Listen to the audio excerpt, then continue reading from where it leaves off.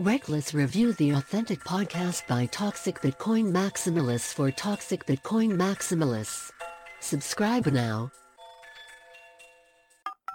Welcome to Reckless Review.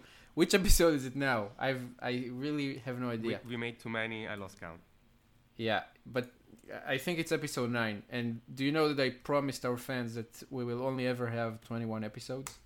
I heard that. I don't think you can really offer those kind of guarantees. Why not? Because I can afford you. No, this is the social contract of Reckless Review. There will only ever be 21 episodes. We can have we can make a very long one. The last one is very long. Yeah, we could have long 10 ones. hours. Yeah, 10-hour episode, and then just have mini blocks for sub episodes. Yeah, exactly. Okay, so this is maybe what we'll do. But anyway, this is episode 9, and this time we have no guests. Finally, I was tired. Yeah, of having guests. a lot of people wanted to. They always talk be over part of you. This episode. What's that? They always talk over you. Yeah, they always talk over me, and then people are complaining that the audio isn't synced, which is impossible because we have great audio. We have great audio engineers, so this is not possible. So yeah, no more guests. We know everything anyway. We don't need anyone else. Okay, let's look at the subject list for today. We do prepare before we start recording. A little bit. Usually weeks ahead. So, well, let's start with something serious. Are you on the Taproot review study group, Lawrence? Not really. I know you're not. From far away. I look from far away. I didn't have the time to dedicate. So what they're doing? I think it's the first time that anyone did something, of the scale. Well, actually, I heard that they expected, maybe 1,000 people or 2,000 people, and 1,000. Or hundreds of. Yeah, I heard that hundreds of, and they had to reorganize and change a little bit their plans, in order to handle. Too small. Well, one thing is managing a group of 10 people or 20 people, and another thing is managing a group of thousands of people. So I think they split into sub-studies or, sub-research. Yeah, so there are, I'm looking at the file, there are about 20 groups, and each of them seems to have about, 10 people. So that's 200, more or less. That's nice. 200 people is nice. So for anyone who doesn't know what the study group for the Taproot review is, and I think it's the first time they did anything at this scale. Basically, the idea is that the Taproot proposal is kind of forming up, and I guess we want as many people as possible to review it. But approaching these reviews is kind of difficult sometimes. Definitely if someone never did it before. So the idea is to kind of form groups that would try to review the proposal together. I'm quickly looking at the groups here. It seems like most groups have some people who are very experienced and some people who are probably newer to this, and so this way it's supposed to be kind of balanced. Yeah, it's an interesting approach. I don't know about many other other efforts like it. I think that certainly for Segwit, which was the last soft fork, I don't think there was this kind of involvement in it. I think it's really good. I mean, I always thought that one of the reasons that people were probably really kind of pissed off about Segwit was that they weren't involved until it was kind of too late in the technical process, So they didn't know what was, so a lot of businesses and whatever, they weren't really part of the process because they didn't make themselves part of the process, and then when they find out about it, they kind of had their own, they weren't up to speed, so they didn't know what to expect and so on. So I think if there's this attempt to get people involved early on, then it could be very useful. Yeah, I mean, I don't think this is necessarily a modus operandi of the various proposals. I think just some people decided to get together and organize this. For Segwit, that happened too. It's just that not as many people, I think, decided to get together, and it wasn't as public, perhaps, or there wasn't this drive, perhaps. I'm not sure, but I remember, watching things in the mailing list as well as IRC, and I remember being a couple of testnets and trying to integrate with those, and it didn't really take that much. But you're special. Nah. You're right that there was a bit of a higher barrier, but maybe at the time not as many people were as interested. Yeah, exactly. So I'll rephrase that. It's not that I think that there was such a high barrier back then. I think that people just weren't interested and didn't involve themselves. You did, but I think a lot of people didn't. So this kind of outreach. So you see this with many other things, Bitcoin Optech now and other things too. But you also see this happening with CoinJoin. You see this happening with full nodes. You see this happening with lots of improvements or more wide acceptance of things. Dynamic fees and replacement and native Segwit, so on and so forth. Yeah, that's true. I mean, as long as there's more I feel like there's a lot more outreach now to businesses, to developers, to whatever, to try to interest people in getting involved. So that should be helpful. Yep. I'm optimistic. I don't know. Do you think that anyone would have any reason to not like Taproot? Well, not that I know of. I'm sure there's some people that would have given priority to other things, but ultimately, people work on what they're interested in, and I think people naturally follow interesting ideas that ultimately get iterated over and evolve. And they start incorporating sub-ideas or improvements from many people. And in general, it's not like someone is saying we do this before we do anything else. It's more like everyone ultimately got around, agreeing this is the first step, or this is the most interesting step we can do at this time with the information we have. So yeah, I don't really see as much opposition as perhaps we saw with the sum of Segwit. Yeah. Do you? No, I don't expect. Have you seen any so far? No, I haven't. And I mean, one thing that was pretty special, pretty unique in a bad way about Segwit was that it had this very weird process where there was the entire technical process of it, of kind of getting it to a place where developers were happy about it, and then suddenly a lot of people had didn't like it. And it's not like they didn't like a specific part of it. It's not like they said, okay, maybe let's change this parameter, or maybe let's change this. It was like, okay, all of this work that you've done, just throw it away. We don't want it.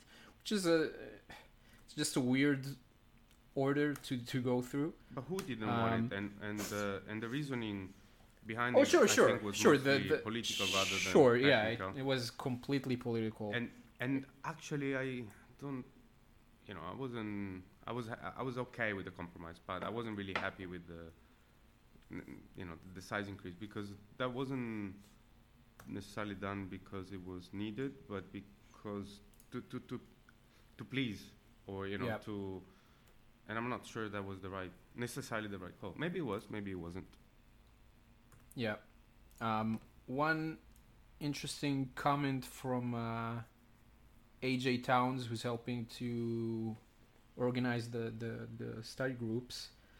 So when he's kind of explaining what you should look for when reviewing something, he's saying that his recommendation is to look at the proposal and try to understand it and find ways to make it better, but not really make your feedback about whether you like it or not like it, whether you want it to be accepted or not. This is not as interesting, because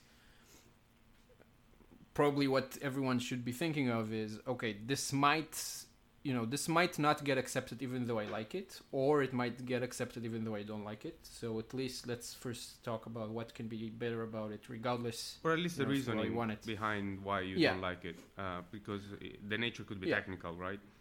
Sure. I mean, you'd hope so. Sure. So yeah, I think that a lot of people kind of view this in this kind of look at this as, do I like it or not? Should we want it in or not? But the truth is that there are like specifics to talk about. That's probably more interesting than just saying yes or no about something. But yeah, I don't think that there doesn't seem to be a reason right now for people to not want it in. Not a political reason either. I don't think so. But I don't think anyone's talking about deployment yet. So like BIP9, BIP8, whatever, some way to deploy it.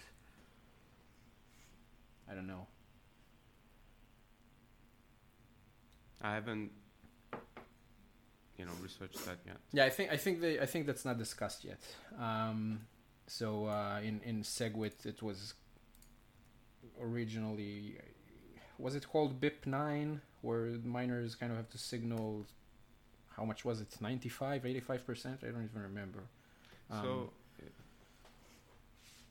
And there's also BIP8, which kind of says there's a flag date where the soft fork just happens, and miners only have the ability to make it happen sooner if they want to.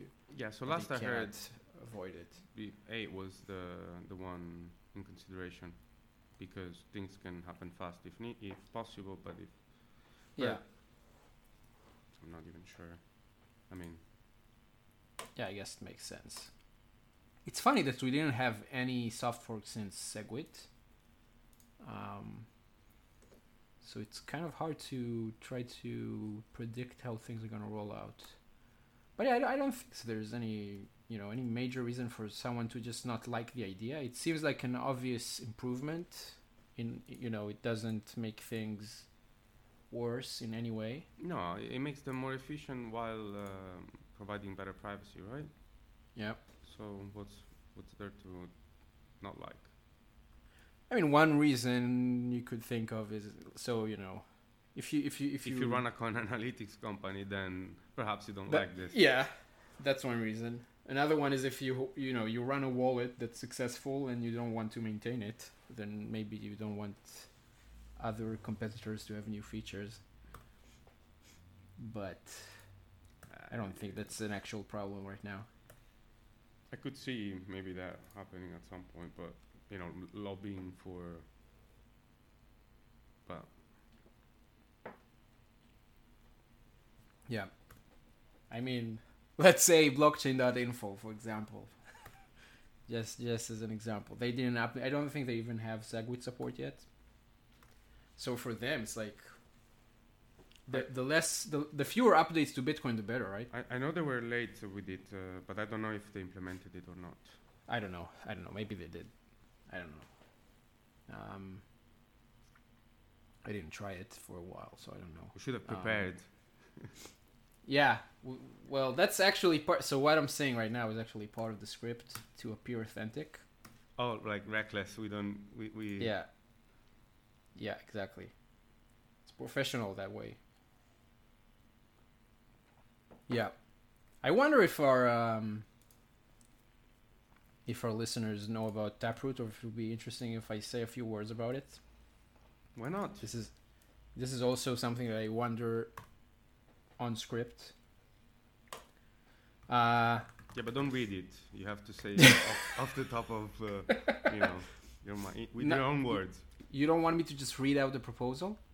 Well, there are like 3 proposals. You could, but they can read it themselves. Right. So basically, So people were really excited about Schnorr for, I don't know, many years now. And it always came up again as a signature scheme, like better than ECDSA. It was patented for a while. The patent expired. I think it expired before Bitcoin came out, right? Oh, I think slightly afterwards, but I'm not sure. Yeah, I don't know. I think around that time, anyway. So I mean, I think it's been free of patents for a while. I think, but for whatever reason, it's possible that like Satoshi, when he started working on it, it was still patented. So maybe that's why he chose the CDSA. Maybe not. I don't know. Anyways, people like Schnorr because it's just kind of cleaner, I guess. Well, it's also better. Like lets you aggregate signatures. Right, not just that. It's also provable, I think. Oh, yeah. There's something about that which you can explain. No. Please, continue. We don't need to. Yeah.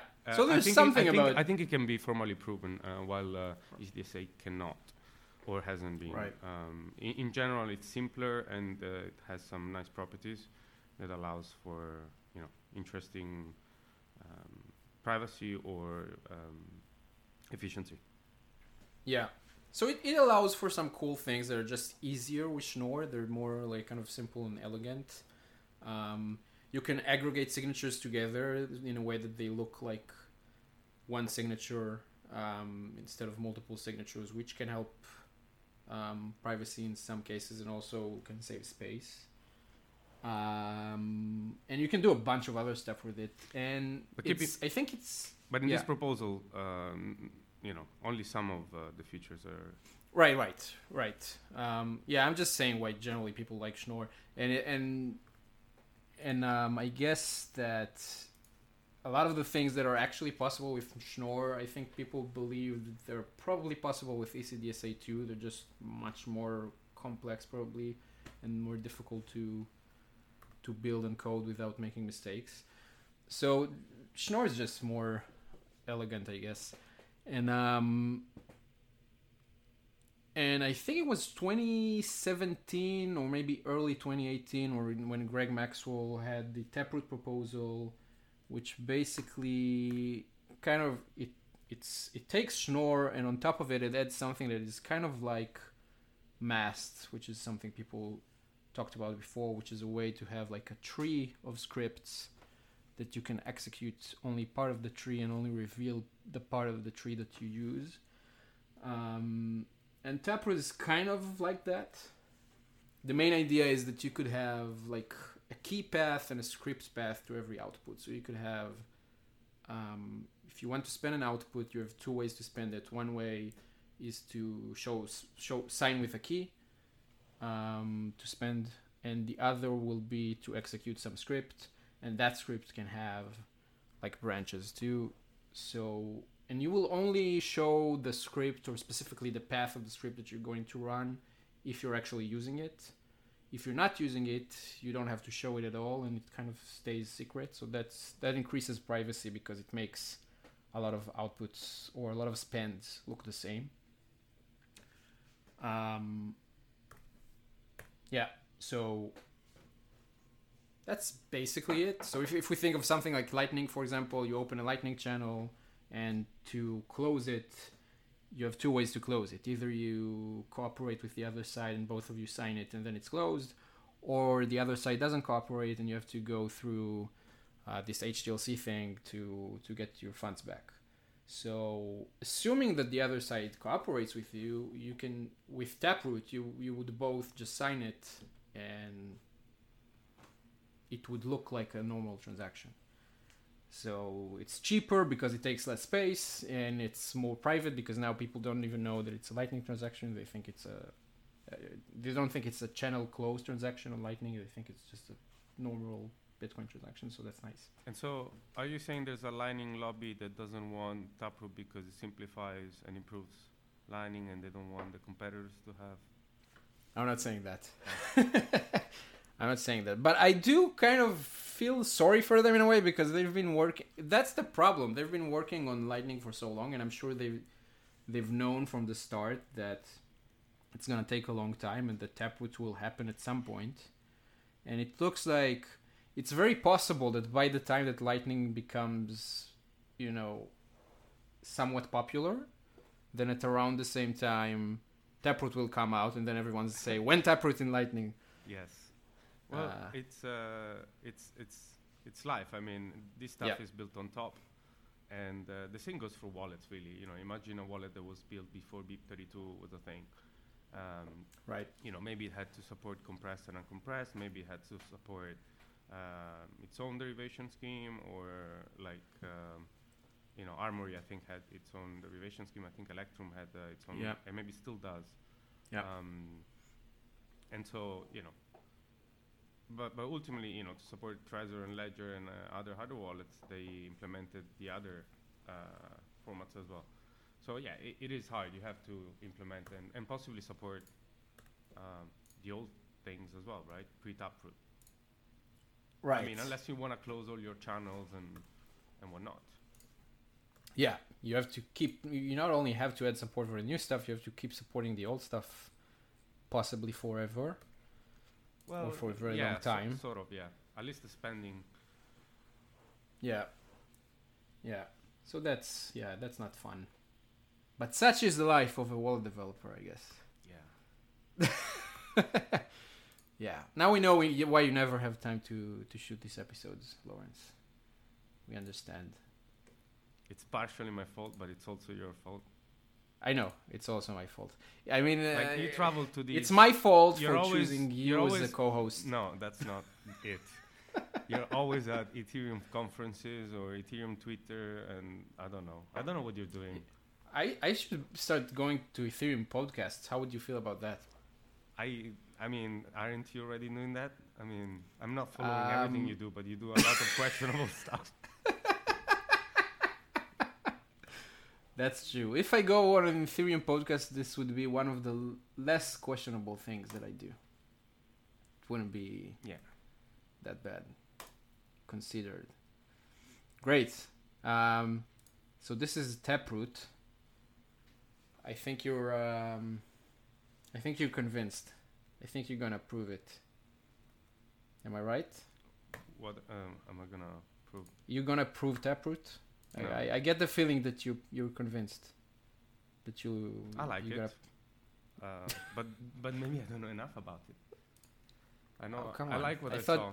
I thought I convinced you. You convinced me. So let's move on. Yeah. SNICKER. So Aaron van Wirdum from Bitcoin Magazine has a really good article on SNICKER, which is a proposal from a protocol from Waxwing. Adam Waxwing. Yes. What's his last name? Gibson. Gibson, right? Adam Gibson, or Gibson, whatever, something.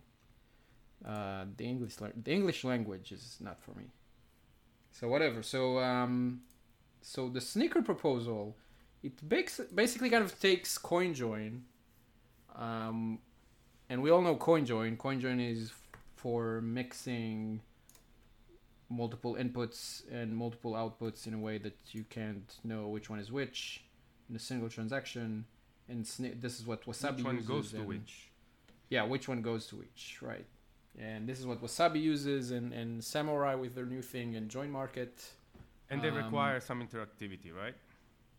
Right. And the thing about them is that pretty much everyone who participates have to be kind of online at the same time, or at least interactive. And that's kind of hard. As many, if you want to do this a lot, then it's kind of difficult to coordinate. So what SNICKER does is it proposes a way to do this in a way that's not interactive. So you could kind of signal that you want to participate in a SNICKER transaction to mix your coins, and then you can go offline, and someone else will find your proposal and will use it to create a mix, and then you can come back whenever you want, see that someone proposed the mix, sign it, and you're done. So you don't have to be online together, and you don't really have to wait for each other. There's only one time that each part has to say anything. So that's actually really cool. And the article does, I think, a really good job of explaining it in kind of layman terms, which is great. Aaron is really good at that, by the way. This is a side note, but he has a great introduction to Lightning. It's a 3-part article which explains it really well. It's a little old, so maybe a bit outdated at this point, but it does go over all the basics. And he has a lot of other stuff too. He has a lot of stuff about privacy and so on. So he's really good at explaining these things in a way that is approachable. So that's really cool. And Adam submitted a proposal for this, and I've been hearing some people are excited about it, maybe even developing some early prototypes. It's kind of cool.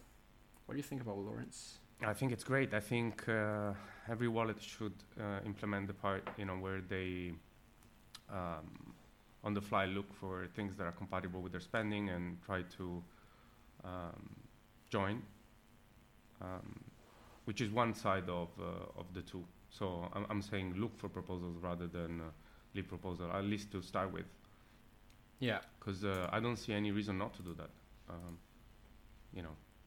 In terms I mean, if you're looking for someone else's proposal, you're gonna have to.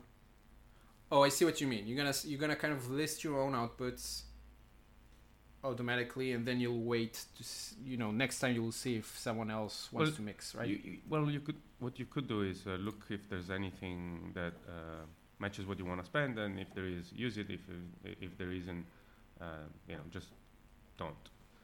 Right. You will have to wait for the other side to approve it, though. Yeah, so it's one of those cases where you're not, I guess, in a hurry. Yeah. But yes, I heard people are working on it or are interested in implementing this. Perhaps there's efforts to create libraries or making it easier for developers to integrate this. I think it's good. Now, whether it will actually provide any privacy to some wallets, probably not. I'm thinking, for example, in the green case, for example, with the multi-sig, it doesn't really provide, that much privacy. Right. But it helps, and as long as it doesn't get until Taproot. And as long as it doesn't get sold as as a privacy measure, but just as a not as a strong privacy measure, at least in this case. I think to have a strong privacy, you would obviously need to run your own full node and not tell anyone about your outputs. Yeah. But I mean, if you do have this kind of mix where one output is multi-sig because it's green address and another one is not multi-sig, then it's really not adding any privacy, right? Well, unless the other side is also multi-sig. Yeah. So you'd have to kind of choose someone who's also with the same output as you are. I guess it's possible. Yeah. But then, I don't know, maybe there's value in mixing regardless.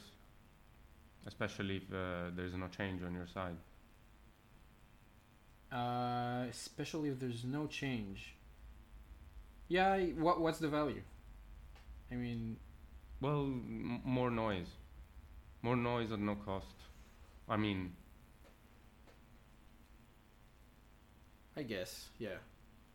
But if the chain analysts want to figure it out, they can.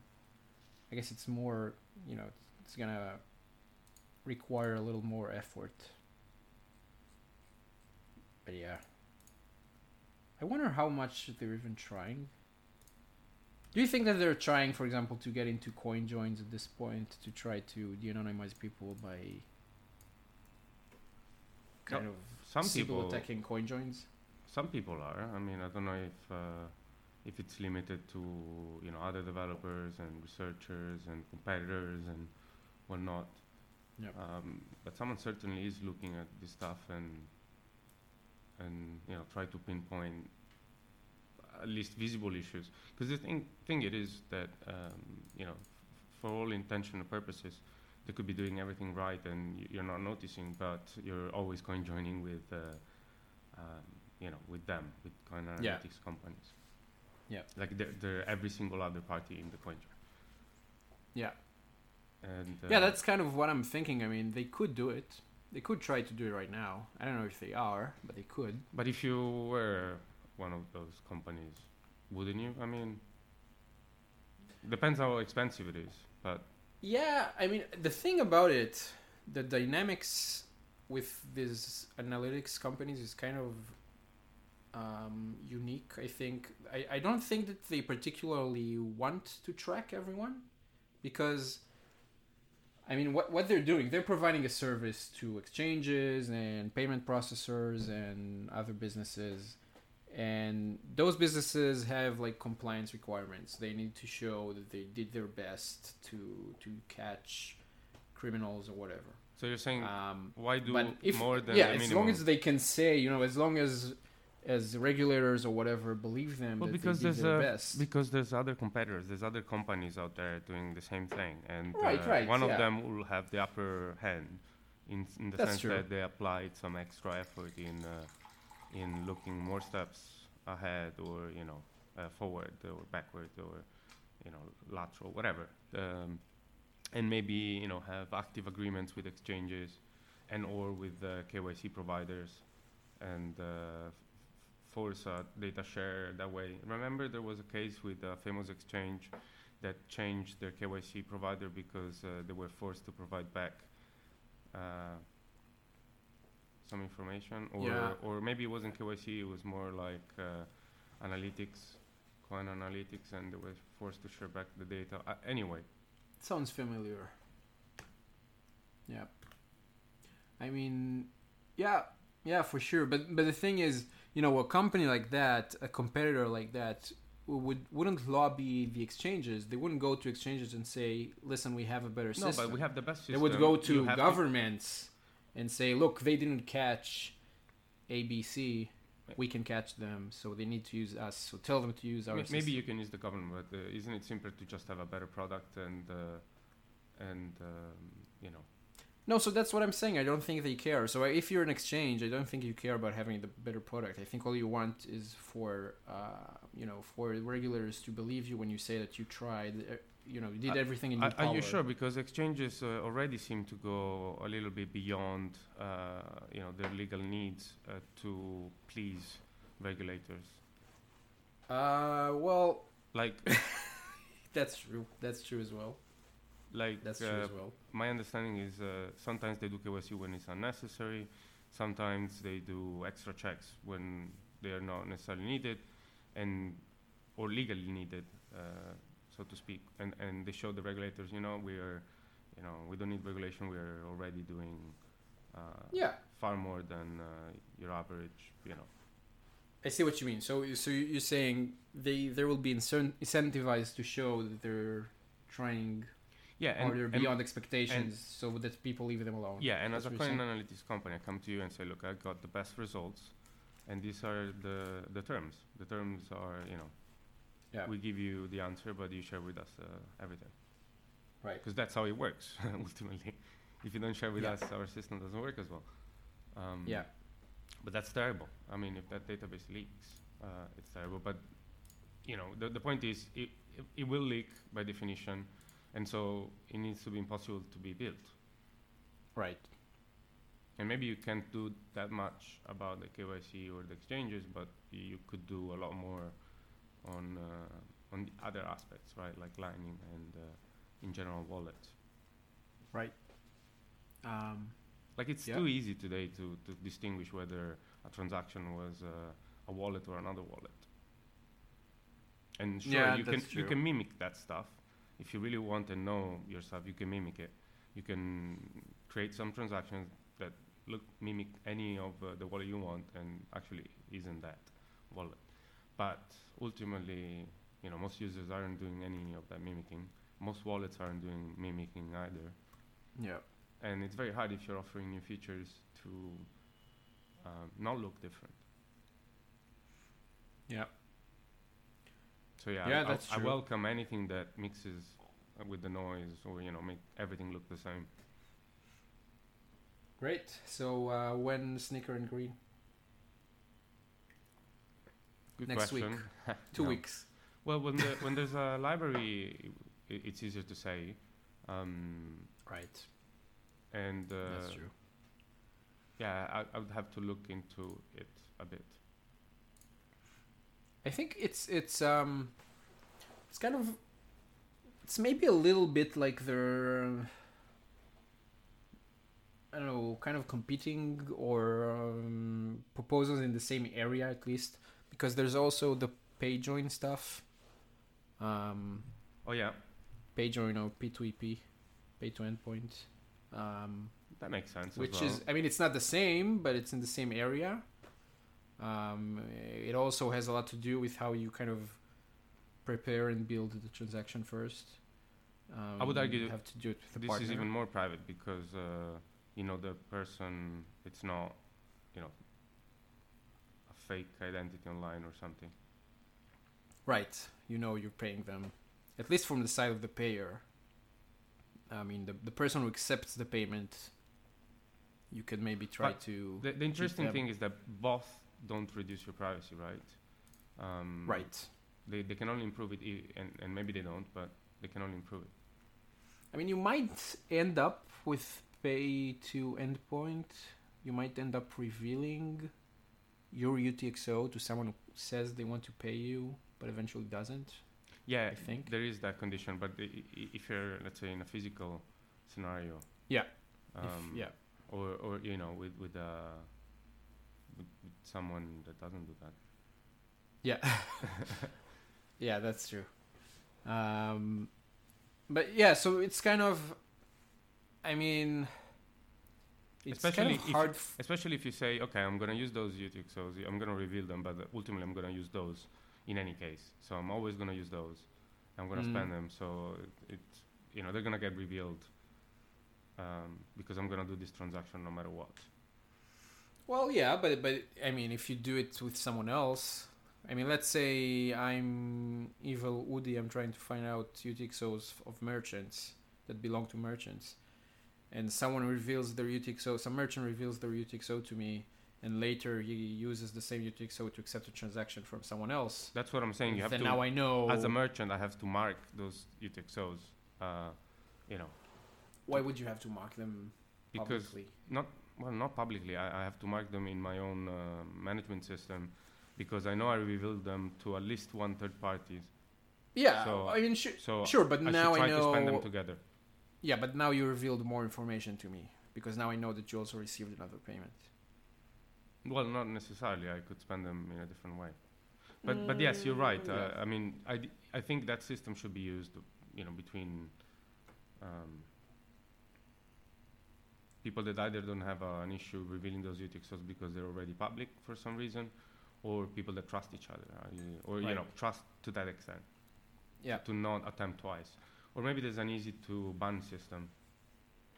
Maybe that I haven't thought of. Maybe. Yeah, but I'm kind of thinking, I wonder, it's hard for me to see both of these things get adopted, I guess, because they seem to be, I mean, it's possible, I guess, to combine both of them, but that would be even more work. So just imagining how difficult it's going to be to get one of them adopted and then adding on top of it the other one. And the failure modes in between. Yeah. So this needs great UX and ease of use. But also, I think it's very important that none of this provides, I don't have the term, but basically fake privacy or fake false sense of security, right? False sense of privacy. That's what I'm worried about. Like, you could have a wallet doing all those interesting things, but then you're sending all the information back to the server. So you need to be aware that maybe you're contributing to creating noise, but you don't have your own individual privacy in that case, because there's at least one party that knows everything about you. or at least too much information about you. And only when you run your own full node, and it's only when you ask for everything that people don't know what you were looking for. True. I think this can be a title for a movie if you want, or a speech, not a movie. Thank you. Think about it. Think about it. Yeah. Okay, let's move on. I think we can move on to the shit posting part of the episode. Oh yeah. The most fun part. Yeah. So this is okay. So everyone can tune back in now. Well, we should have this at the beginning.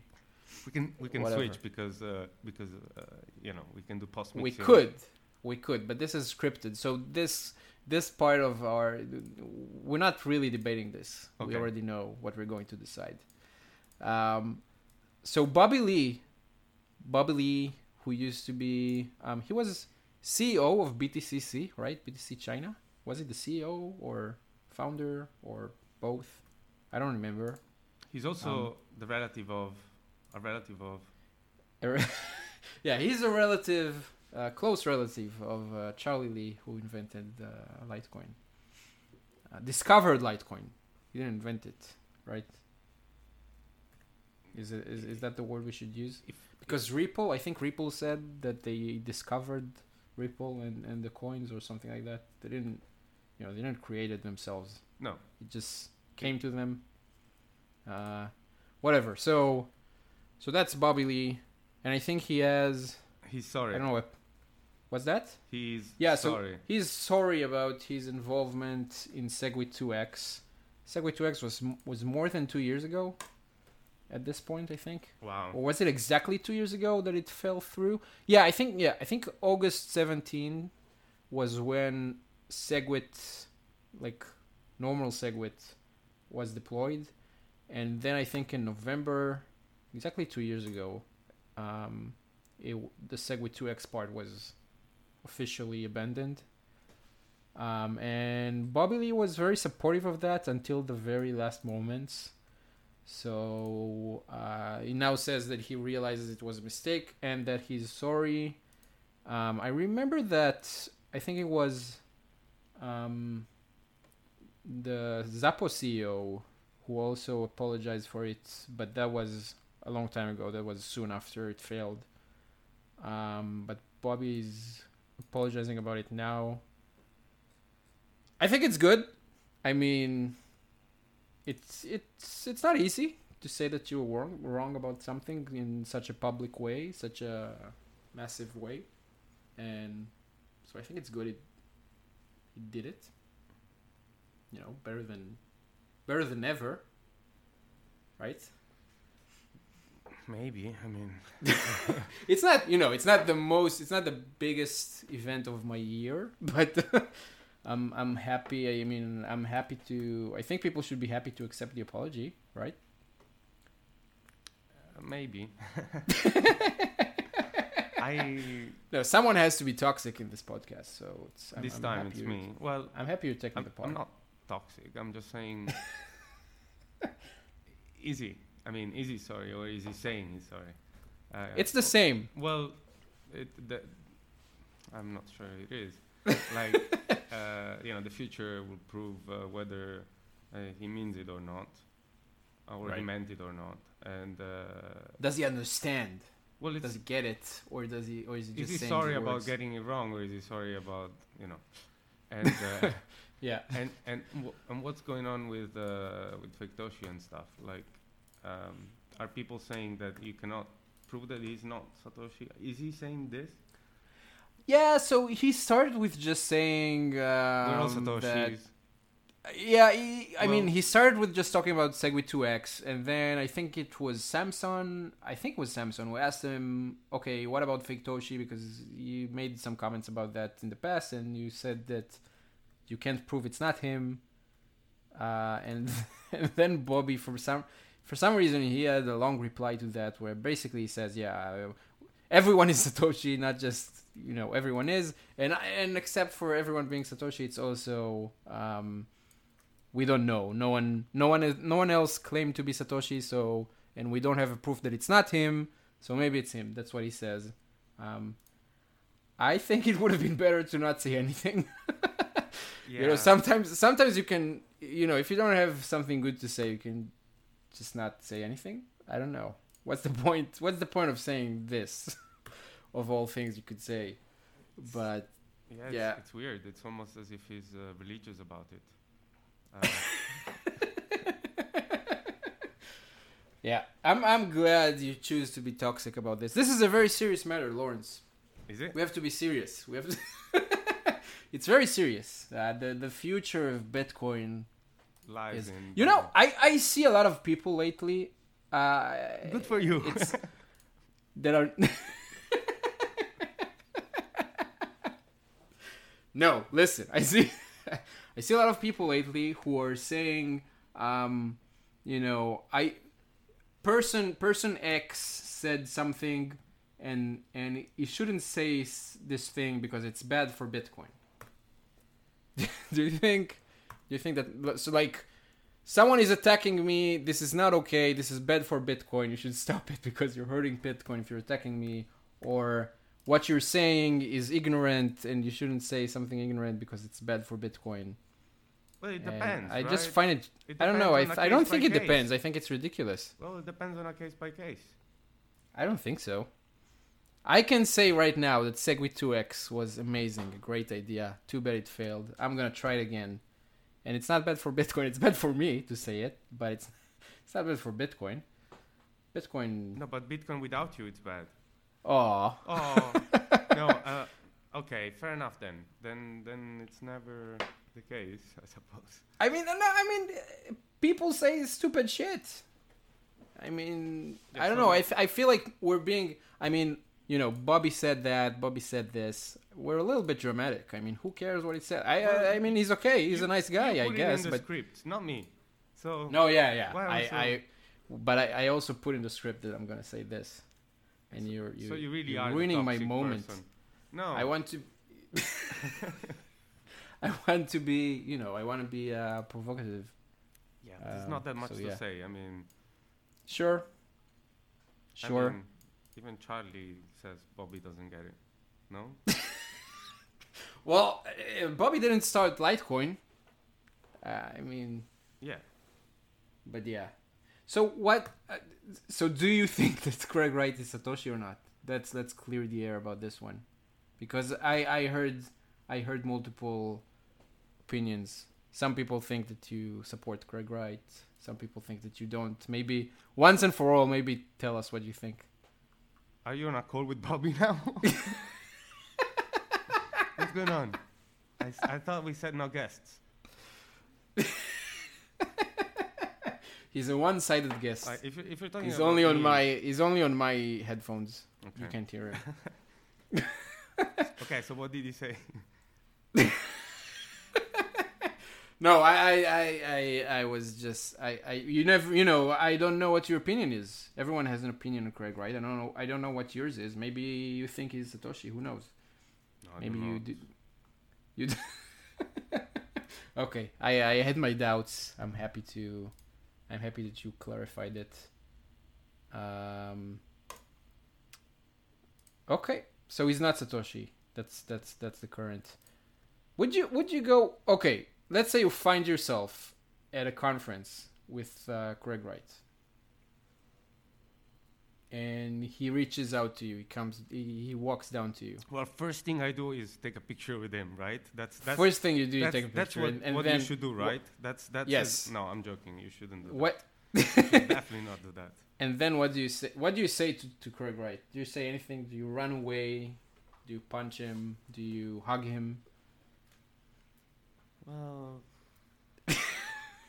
not run away, but why should I stay any longer in the same space?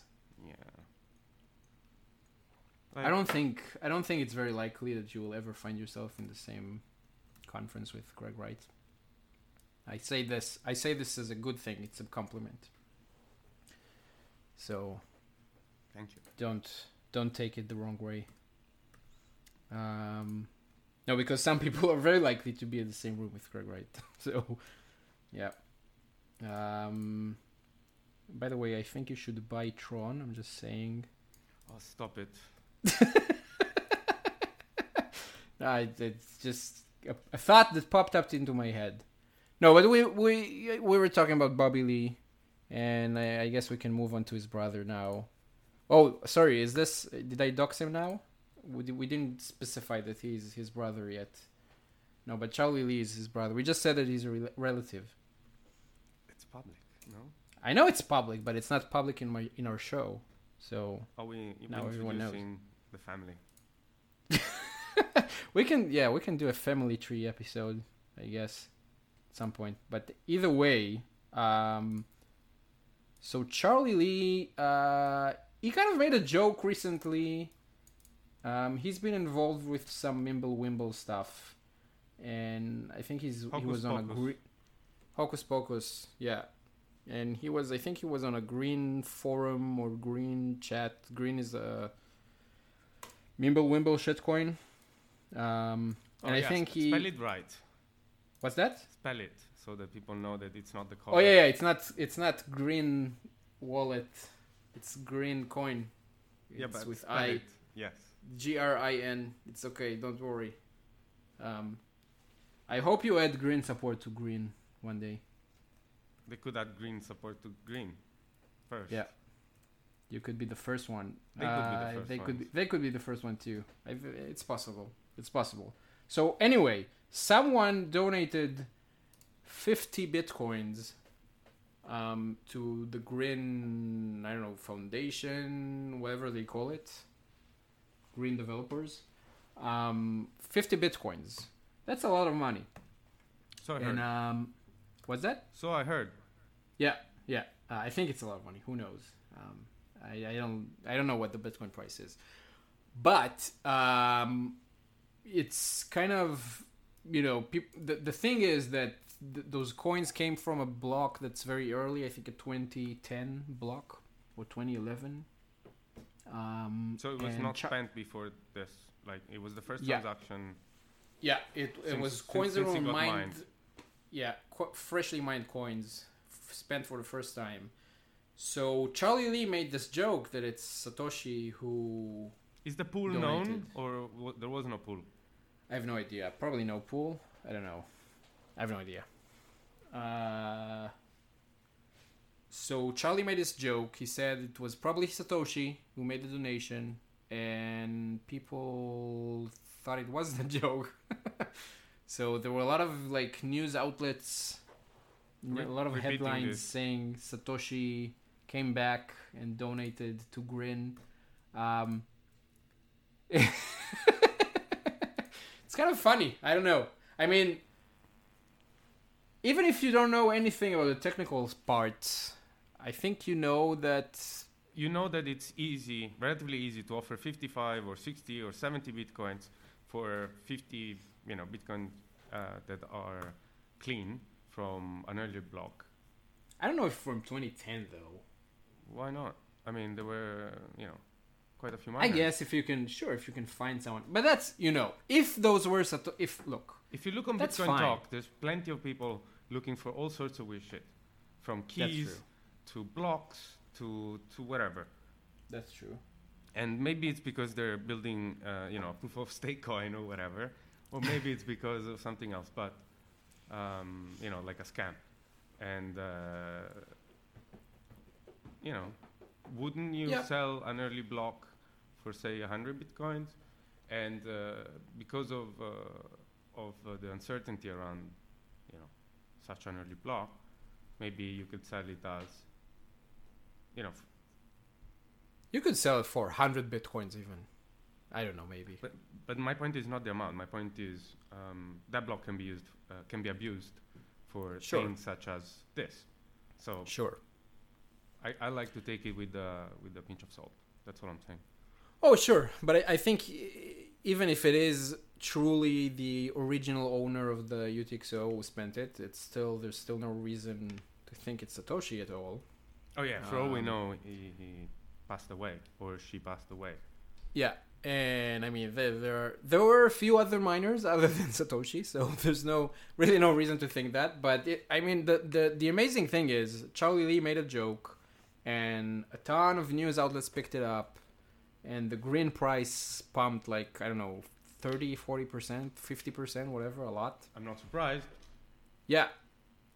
And people just believe the dumbest things. It's unbelievable. You can say anything.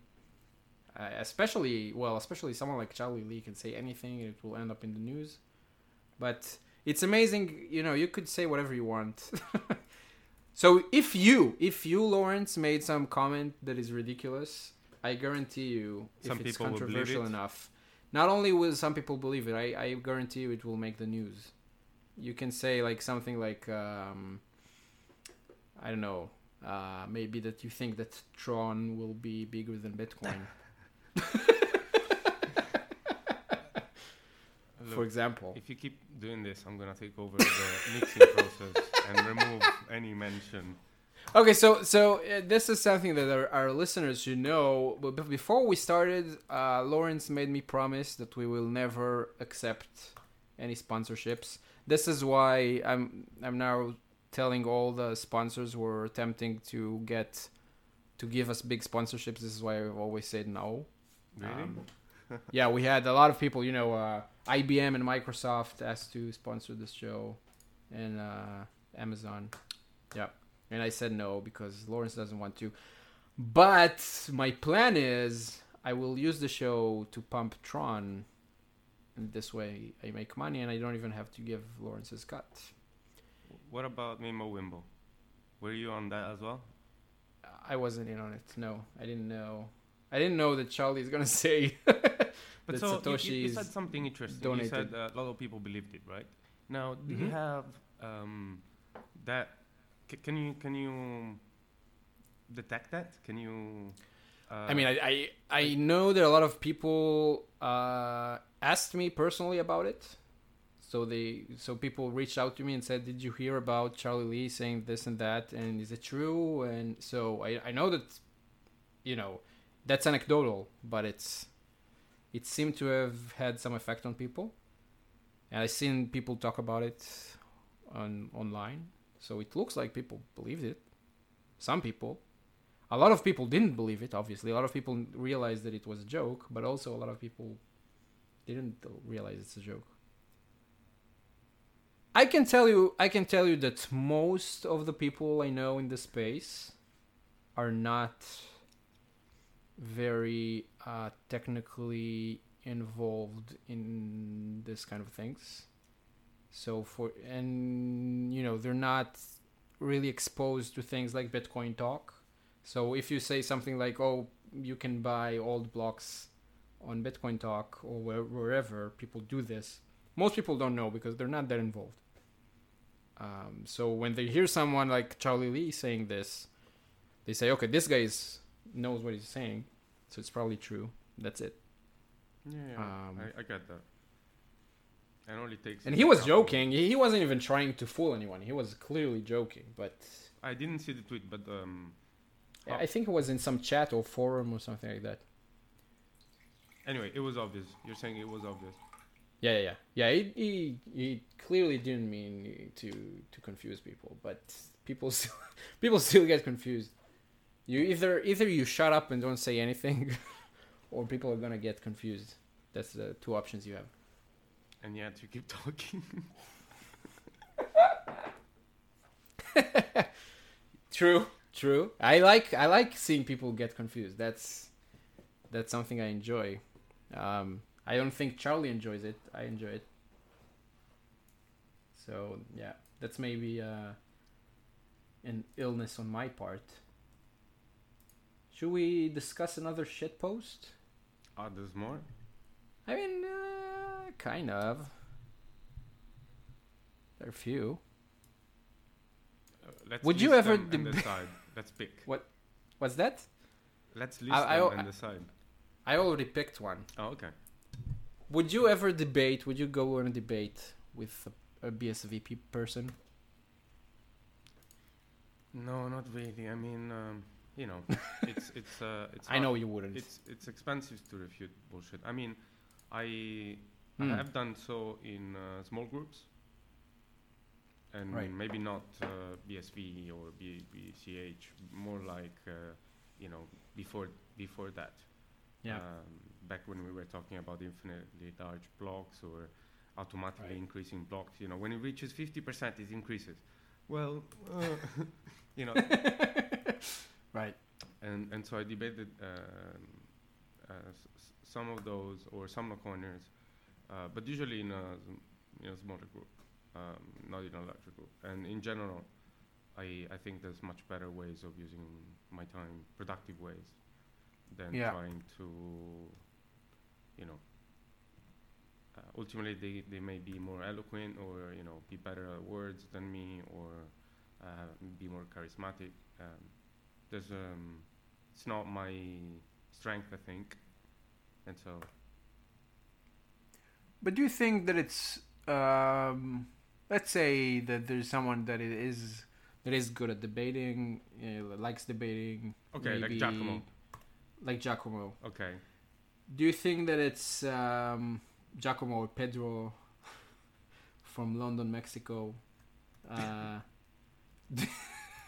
Do you think that it's something that we should encourage people to do, or is it, I don't know, just a bad look for everyone?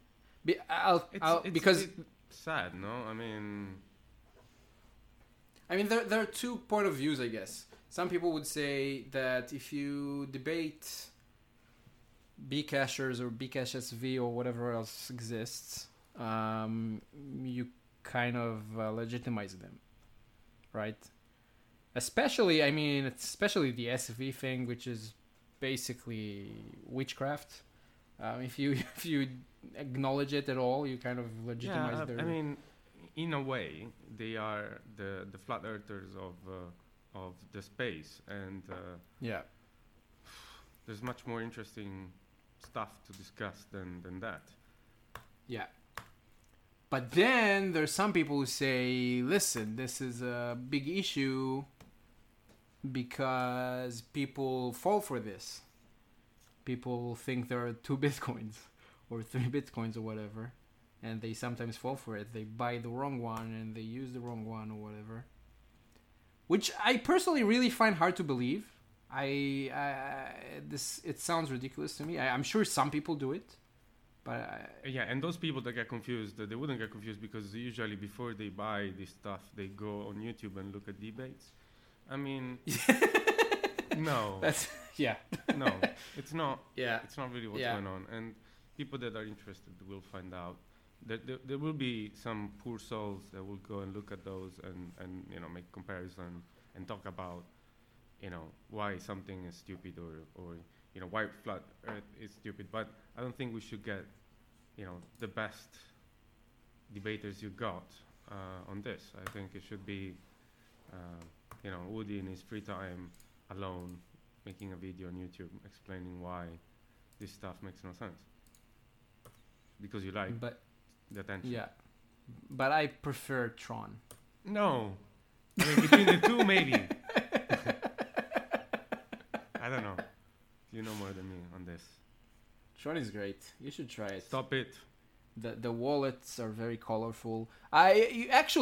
You're building a wallet, so you should look at it. It's a great wallet. It's very colorful. There are a lot of flashy icons. You've been tweeting about this for a couple of days. You were looking for a wallet, and I thought that was embarrassing on its own. But you keep going on this.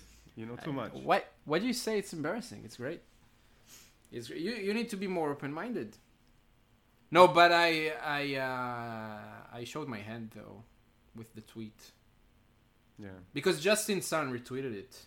Did he? Was the goal. Yeah, he retweeted it. Someone asked him to, and then he retweeted it. And then I can't explain tweets on Someone means podcasts. Your sock puppet or what? No, so I think I don't know what he thinks, but he did it. And then I kind of made a joke around it. I can't explain it in the podcast. Why not? You can't explain tweets. You can't explain jokes. you want me to read my own tweet? That's yes, ridiculous. and you sure can. I mean, the tweet is limited. This podcast isn't. Yeah, but there's something about delivery of text that is... So I don't know. I took a screenshot. I basically said, could you recommend a good Tron wallet? And he retweeted it with a few suggestions. Yeah. He has 4 suggestions for Tron wallets, which you should look at because you're a wallet developer. Why? They're great. They're very great? Tell us. They're colorful. They're colorful. Anyway, so I took a screenshot of that and I said, so pro OPSEC tip. If someone steals your phone, you want them to think that you're broke, that you don't have any money, so that they don't spend time trying to get to your data on your phone. So make sure that you install a Tron wallet and that you have Tron wallpaper and Tron case for your phone and stuff. And here are some suggestions for Justin Sun for Tron wallets. So so I redeemed myself. It was a joke. You're not laughing, but it was a joke. Okay. People, that's why you don't explain tweets on a podcast. It's good you prepared yourself and said, "Oh, the delivery on text was a thing, but if I read it, it's not gonna be the same." Because it's hilarious. Listen, you just don't. The thing about you is that you don't have a sense of humor, but it was hilarious. It was a hilarious joke. It was. I heard when I finished typing it. I heard people laughing in the streets, and then afterwards, everyone was clapping. Yeah. Well, I guess so. So yeah. But I redeemed myself. That's the point. You think it was sad, but I redeemed myself. And what's left is for you to look at the Tron wallets and to learn from, because they did a great job with the logos and the font. The fonts too. The font. No, it's important. It's important. I know it is, but please, before I waste anyone's time, are you joking? Please. Yeah. I'm joking. I didn't actually. Some people are joke blind. I didn't actually install any of them, so I don't really know. I saw pictures. They looked colorful, flashy. Pretty pictures, basically. Yeah, pretty pictures, but I don't know if that's actually worth anyone's time. But they definitely invest a lot of time in the looks of things. That's very clear. Yeah, and I suggest you cut this part because. And if you don't cut it, please don't cut the part where I say you should cut it. Oh, that's for sure. I'm not gonna cut anything. The thing about cutting things out of episodes, if we want to talk about wasting time, censorship. No, it's not. It's also censorship, but it's a waste of time because, again, we're 1 hour into the episode. No one's gonna listen to this. No, but we should split our episodes. And me trying to cut it is a complete waste of time. Just finding the parts to cut. Why? No one's listening now. You can say that you like Tron. No, I don't. Know. And you could take the episodes, split them in 20 minutes, and release them.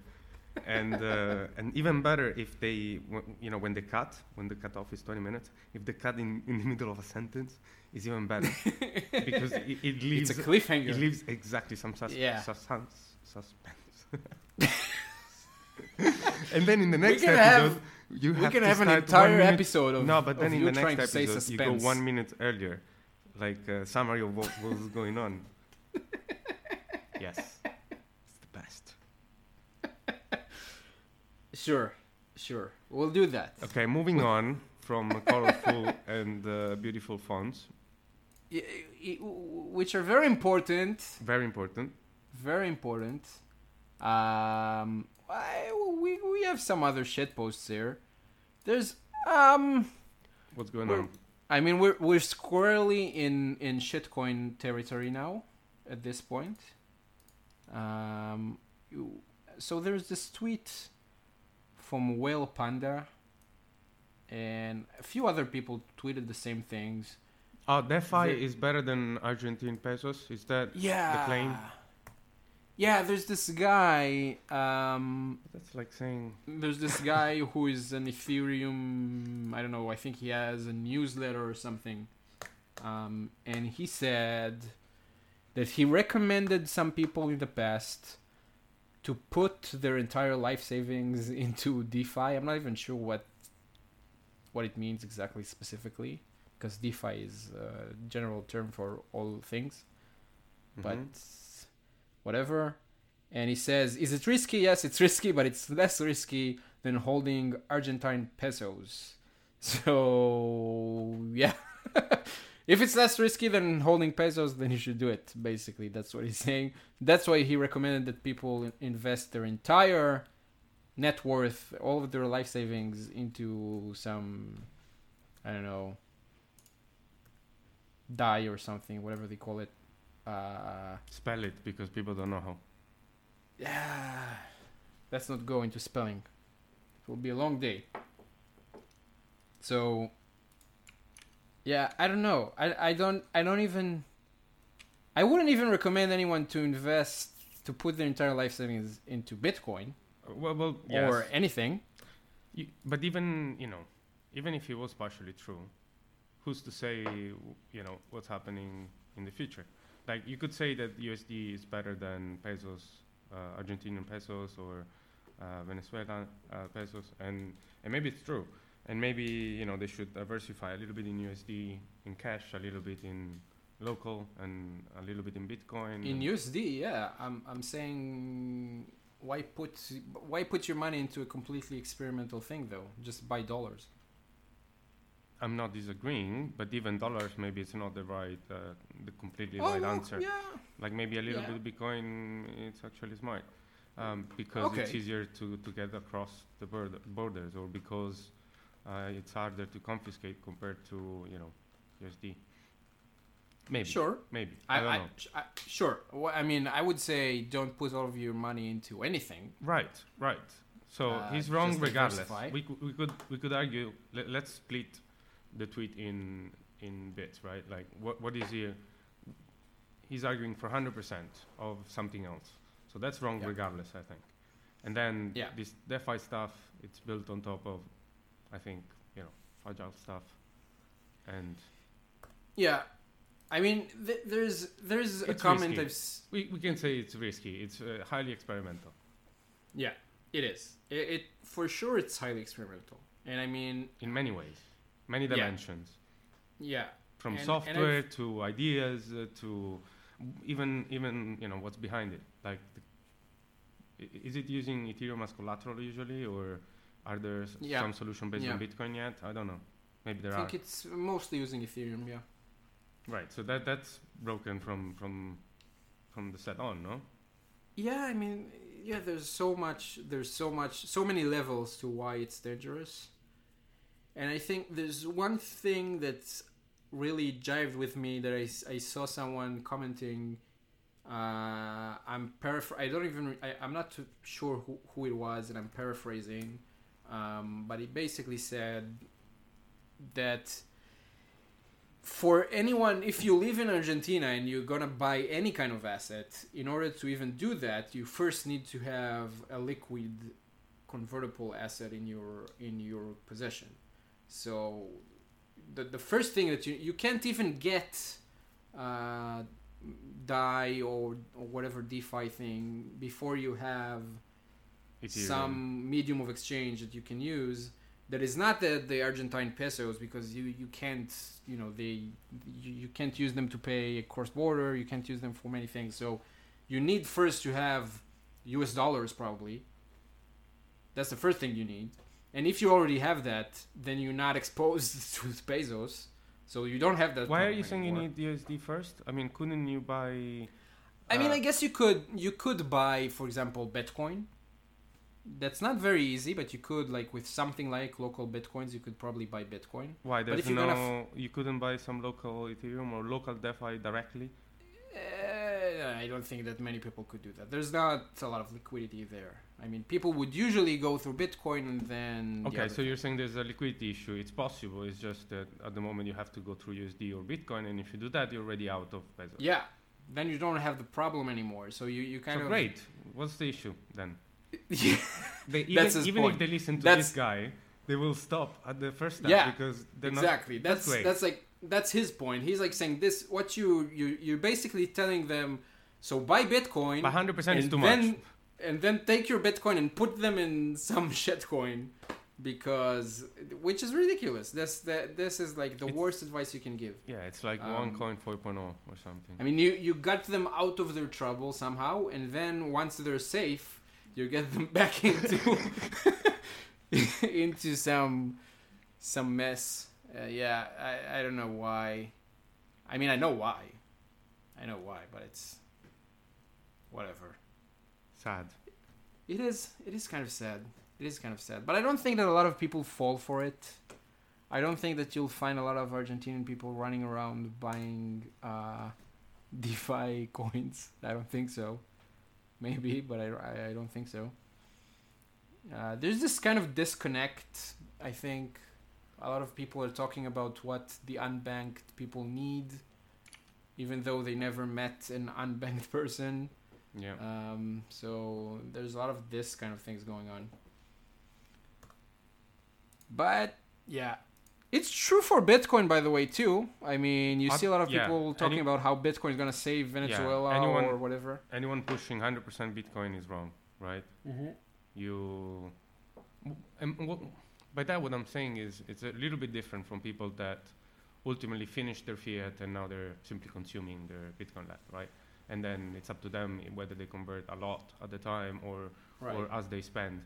It's up to them. Maybe they have an appetite for risk and they can afford, they can easily find a job or whatever. But in general, for the average person, I wouldn't advise to have 100% of their belongings in Bitcoin, of the liquid assets in Bitcoin. It just doesn't make sense. It's too much. You need a buffer, right, at minimum, and in my experience, and possibly even rebalance if things change around. I mean, I don't know. Right. Possibly. In my experience, if people try that, they more often than not they would break at some point.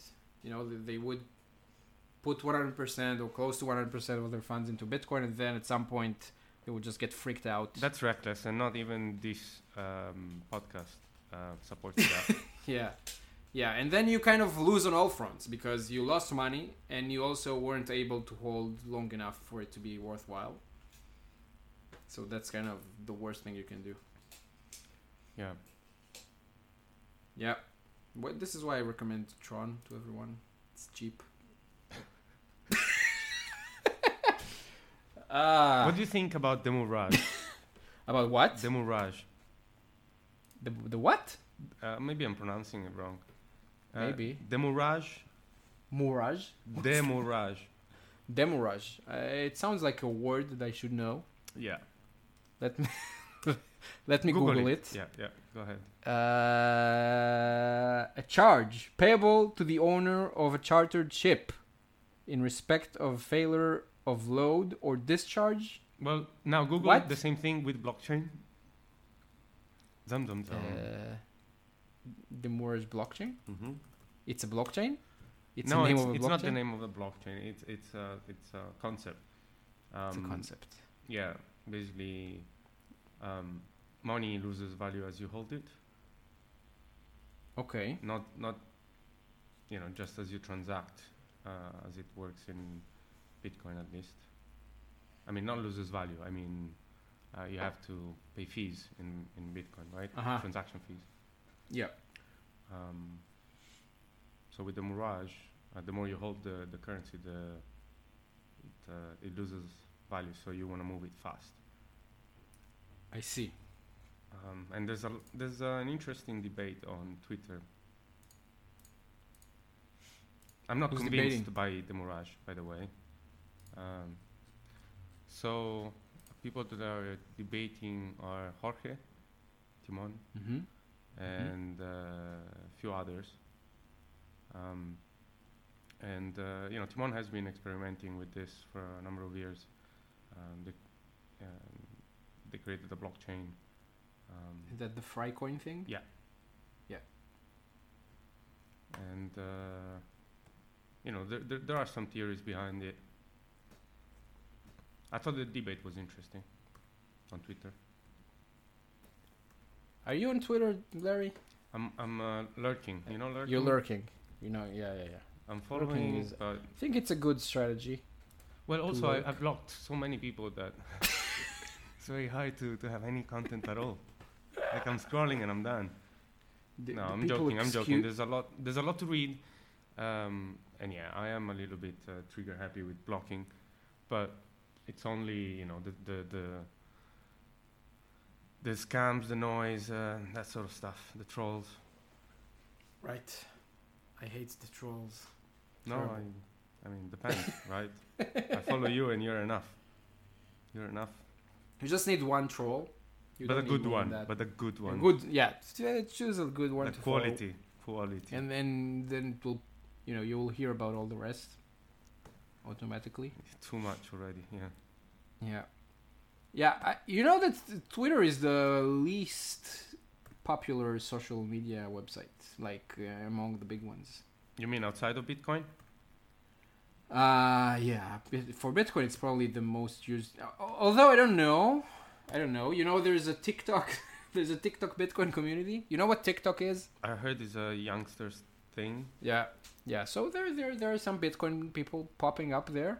I don't know. I don't have it installed. Don't look at me like that.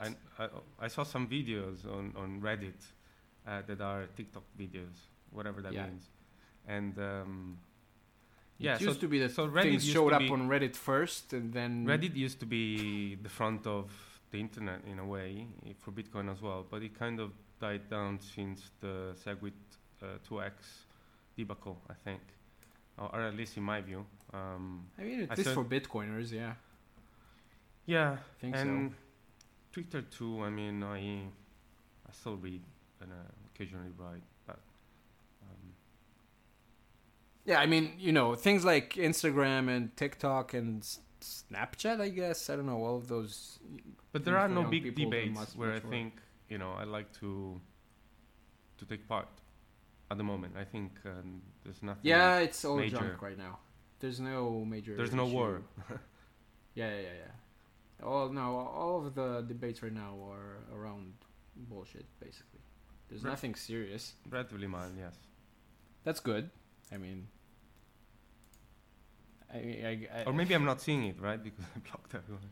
Well, I mean, you're not on Tron. I'm on Tron Twitter, so I know that there's a lot of very important things that's being discussed, but you're not there, so you don't know.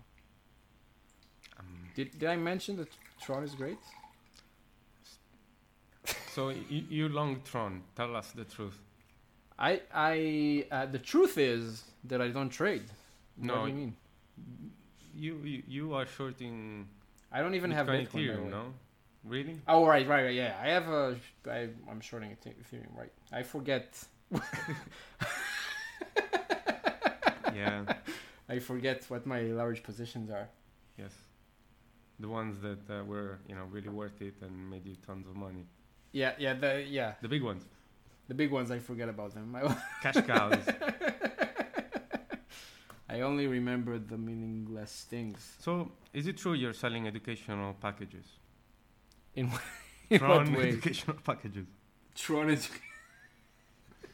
Yeah, you got bronze, silver, gold, platinum. Just packages, not just education. Packages on anything. Amazon packages? Coin packages, wallet packages, whatever. And each package has bronze, silver, gold. Each type of package.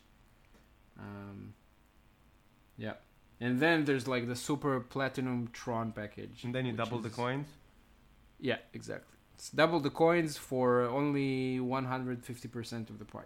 It's very exclusive. But you multiply the supply by 100 times. Of course, you have to. To make up, yeah. For marketing. You have to. This is the OneCoin playbook, you think OneCoin I don't know great. it? Yes.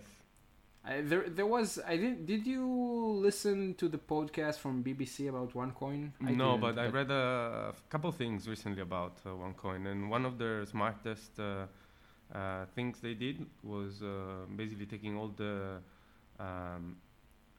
the best sales guys and were not from across the industry, so not from this industry. They got the worst from the worst, or the best of the best, depending on your point of view. Selling all sorts of fake things to people, and and besides all this blockchain stuff sold like cake. It was easy to sell too, because everyone was interested. It was early. OneCoin was early, right? It was 2015, maybe even 14. When was it? It was great timing if you think about it, right? Like lots of uncertainty and interest and not many knew much about this at all. Now there's certainly more awareness in the media, right? Sure. Like you would hope, like the third or fourth or fifth time someone goes there and says, "I'm Satoshi," they do some due diligence this time. Like they don't get the laptop from the assistant. They don't. I don't know. But you think they do that? So is OneCoin different substantially from something like Tron, for example? I know I'm a big Tron fan. I don't know what's Tron like. Does it use? Does it use proof of work? I think I look. Let's be a moment of honesty. I have no idea about anything about Tron. I think they claim that it's proof of stake. Then who is running who has the stake? But also, isn't proof of stake really, stupid? No, of course. Look, let's be honest. If someone will figure proof of stake out, it's not going to be Tron. In any case, Tron is obviously. If we don't know about it, let's not really argue about it. Okay, let's say that. Let's say that Tron is very marketing oriented. So is Ethereum. I think that Tron is a lot more marketing oriented than Ethereum, by far. I think Tron is better at marketing than Ethereum. So many compliments for Tron. What's going on?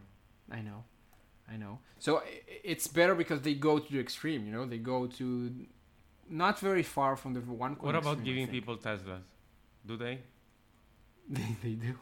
They claim to give. I think that there was something about it. He promised a Tesla. There was one guy that won a Tesla or something, and then there was a glitch, and two people won, and so instead they promised him a ticket to one of the conferences, and I found that hilarious. Look, no car for you, but you can come and admire me. Which is so weird because they must have the money to pay for a Tesla. You could buy one Tesla. You think so, right? Especially if you made a mistake like that. He bought BitTorrent. He bought Poloniex recently. Oh, really? From what's... Circle. Yeah. I mean, he says that he didn't buy it alone, that it's a group of investors or something like that. But whatever. I mean... Interesting. Yeah. So... They probably have the money to give out the Tesla if they promised one. Okay, so far we touched a lot of interesting drama outside of Bitcoin on Twitter and elsewhere, I guess. But what about Bitcoin drama? Do we have anything interesting? Because we said there was no drama on Taproot, no drama on SNICKER, a little bit on drama on Bobby, but that's not really Bitcoin, is it? Well, I know that people mentioned the drama around hardware wallets. I don't know anything about it. I heard people mentioning it. Let's research live. I know that someone claimed to have found some vulnerability on... Was it Coldcard? I think. Yes. And then I saw a lot of people getting... So... Because my main activity on Twitter is to troll, then I'm mostly exposed to trolls. And so mostly what I saw... Even the trolls are, there's some polarity. What's the polarity you're feeling so far? So mostly what I'm seeing is people getting pissed about the fact that just people are fighting each other about those vulnerabilities. And there are a lot of accusations flying around about people maybe working for other competitors. And I don't know, there's a lot of drama involved with hardware wallets. And basically either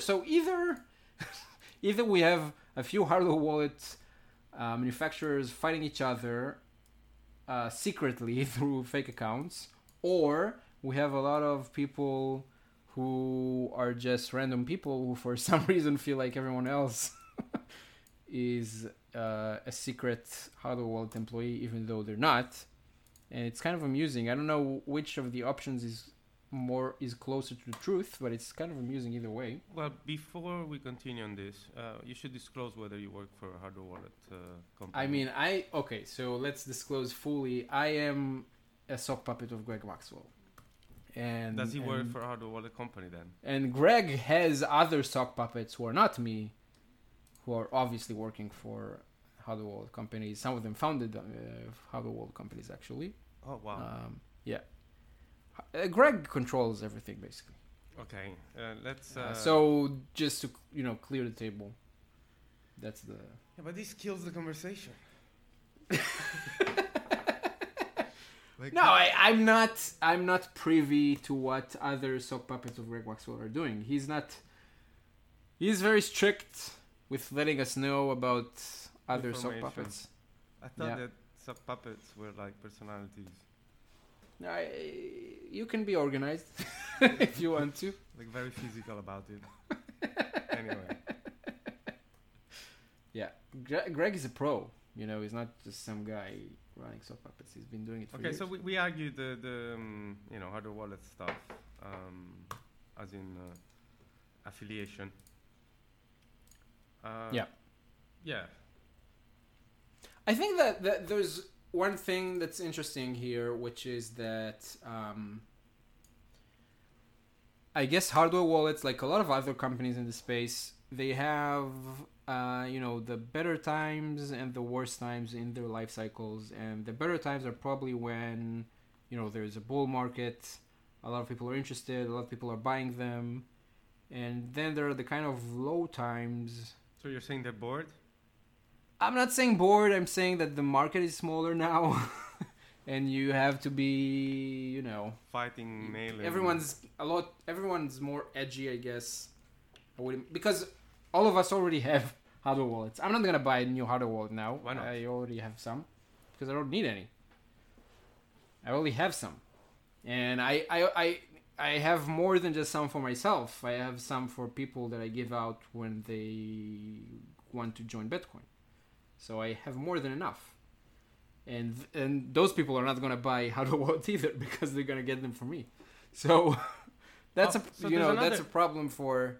Actually, there's an interesting topic there because there was one of the hot arguments was affiliation. One was the exploit itself, or the vulnerability, and also the level of the vulnerability. And another one was around support.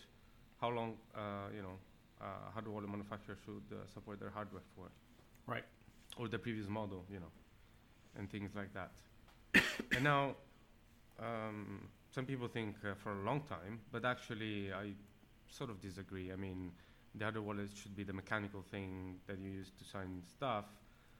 For backup purposes, you should really have piece of paper, laminated perhaps, maybe piece of metal, right. Maybe you split it with some sound mechanism and store it in different places, so on and so forth. There's multiple, solutions there, but it's not like I would rely on the hardware wallet not dying. It's hardware that can easily die. The USB connector could break, the display could break, the battery could die if there is a battery. The SD card reader could die. The CPU could die, anything, right? Yeah. All it takes is a little bit of a spike in power when used, or wear and tear, keeping it in a pocket and washing them. I mean, they survive usually. Don't get me wrong. They super in that sense, I'm impressed. But you shouldn't really rely on that. Like, I wouldn't throw away the piece of paper now that I have it on our wallet, right? The one with the mnemonic seed. And the other thing that we should definitely say on this show is that having a hardware wallet, any of them really, it's better than not having one.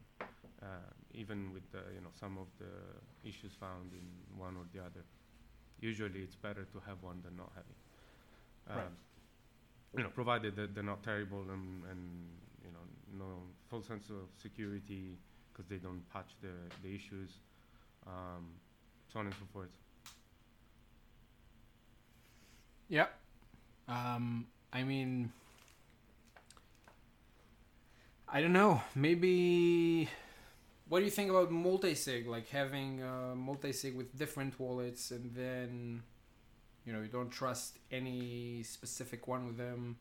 Would you think in that case you would trust the seed less, and you would be fine with just having the 3 hardware wallets and replace them as needed, or? Sorry, I'm not following entirely. You said that you still even need to with have a multi-sig setup, I still wouldn't rely on the hardware alone to not lose. Even though you have like multiple, you can have them for multiple vendors too. Yeah, look, they're less likely to fail at the same time, of course. But why would that? It's orthogonal to have a backup, a piece of metal backup. Now, you may want to have that. If it's 3 or 4 or 5 pieces, that's a lot of backups. Sure, but that you need to keep at different places. Look, you could have a protocol where you don't even ever have the seed outside of the hardware, and however you do have a mechanism that allows you to verify once things are created that the address belong to the right script. I mean that everything belongs. Everything looks correct, and you could have a protocol where simply either with CSV or Taproot or something, there's a backup or recovery mechanism outside of the NOVM multi-sig. What I'm saying is, I would still have some physical backup strategy or recovery strategy outside of hardware wallets.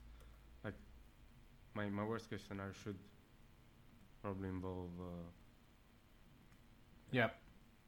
hardware failure. Yeah, I mean, I see what you mean. I think that I agree with you. I don't think that if you buy a $100 device, I'm not sure it makes sense to expect the manufacturer to support it forever. How long can you support a $100 device? Maybe if you pay them for it, maybe if you pay like a monthly subscription service fee. But do people want to pay that? Probably not. There's some privacy thing involved too. If you, I don't know, maybe you can do it, but it's a pain. Yeah, there's different expectations, right? Like if I buy a pair of earphones, maybe I don't expect a firmware upgrade for them, or maybe I don't expect much. But on my mobile nowadays, I expect at least 2-3 years of OS upgrades, and I seek devices that get upgrades as soon as possible, rather than the ones that get it delayed because they fuck about with the personalization and stuff. Like I don't care, thank you. And so when it comes to hardware wallet, you basically want the best. You want and you want support for a while. I mean, they don't. I guess there's a difference, right? Are we talking about adding SegWit, Taproot, blah blah blah, a native SegWit, so on and so forth, and maintaining a web wallet or an application, or are we talking about simply the firmware working and if there's bugs, they fix it? Yeah. Because there's completely different levels of support, and one big issue is that usually, I don't know if they're removing support. I guess yes at some point. But one big issue is that if they support 100 coins, then they need to. If they support them at the hardware level is one thing, but if they support them at their, their own wallet application level, then presumably also means that they're running the other end of it, like the backend, the full node hopefully, or maybe what's the name of that Ethereum company that provides all the blockchain data? Infura. Yeah, that stuff. Maybe they even use that directly, and maybe they don't use the Ripple full node. Maybe they connect directly to one of the validators, because why not? Yeah. I mean, my point is, they have to support a lot of stuff. Yeah. And it gets Maybe expensive if the device is a one-off $100. Right.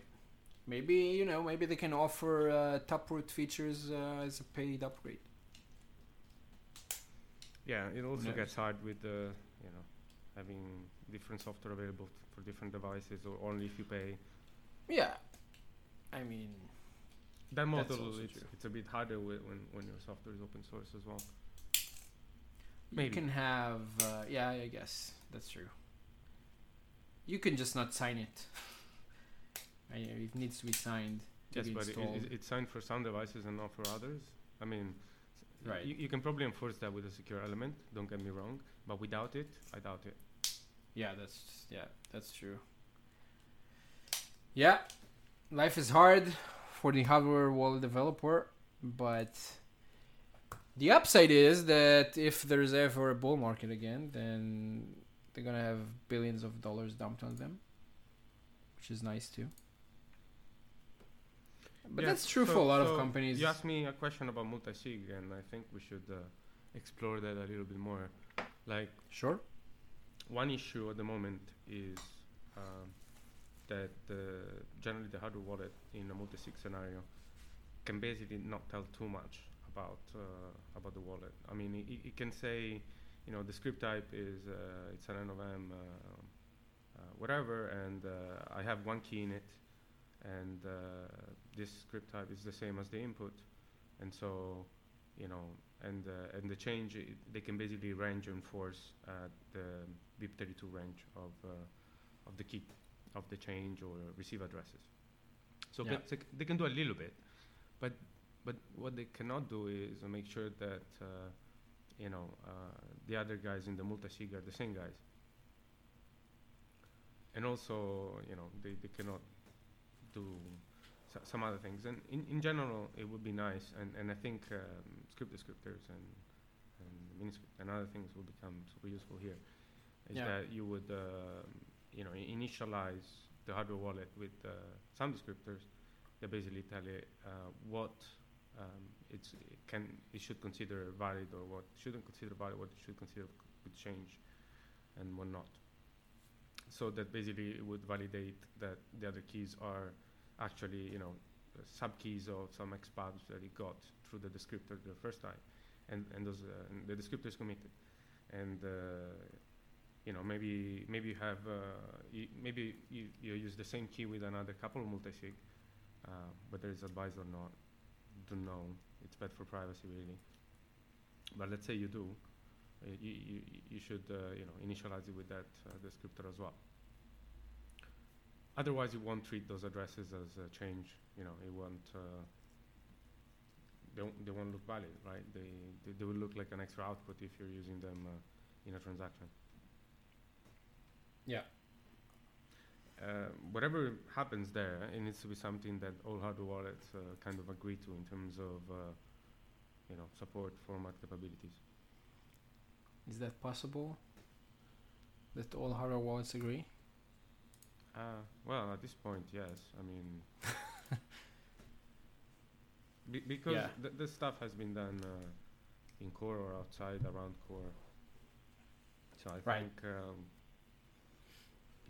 mostly the same, hopefully. Yeah. Yeah, it should get interesting.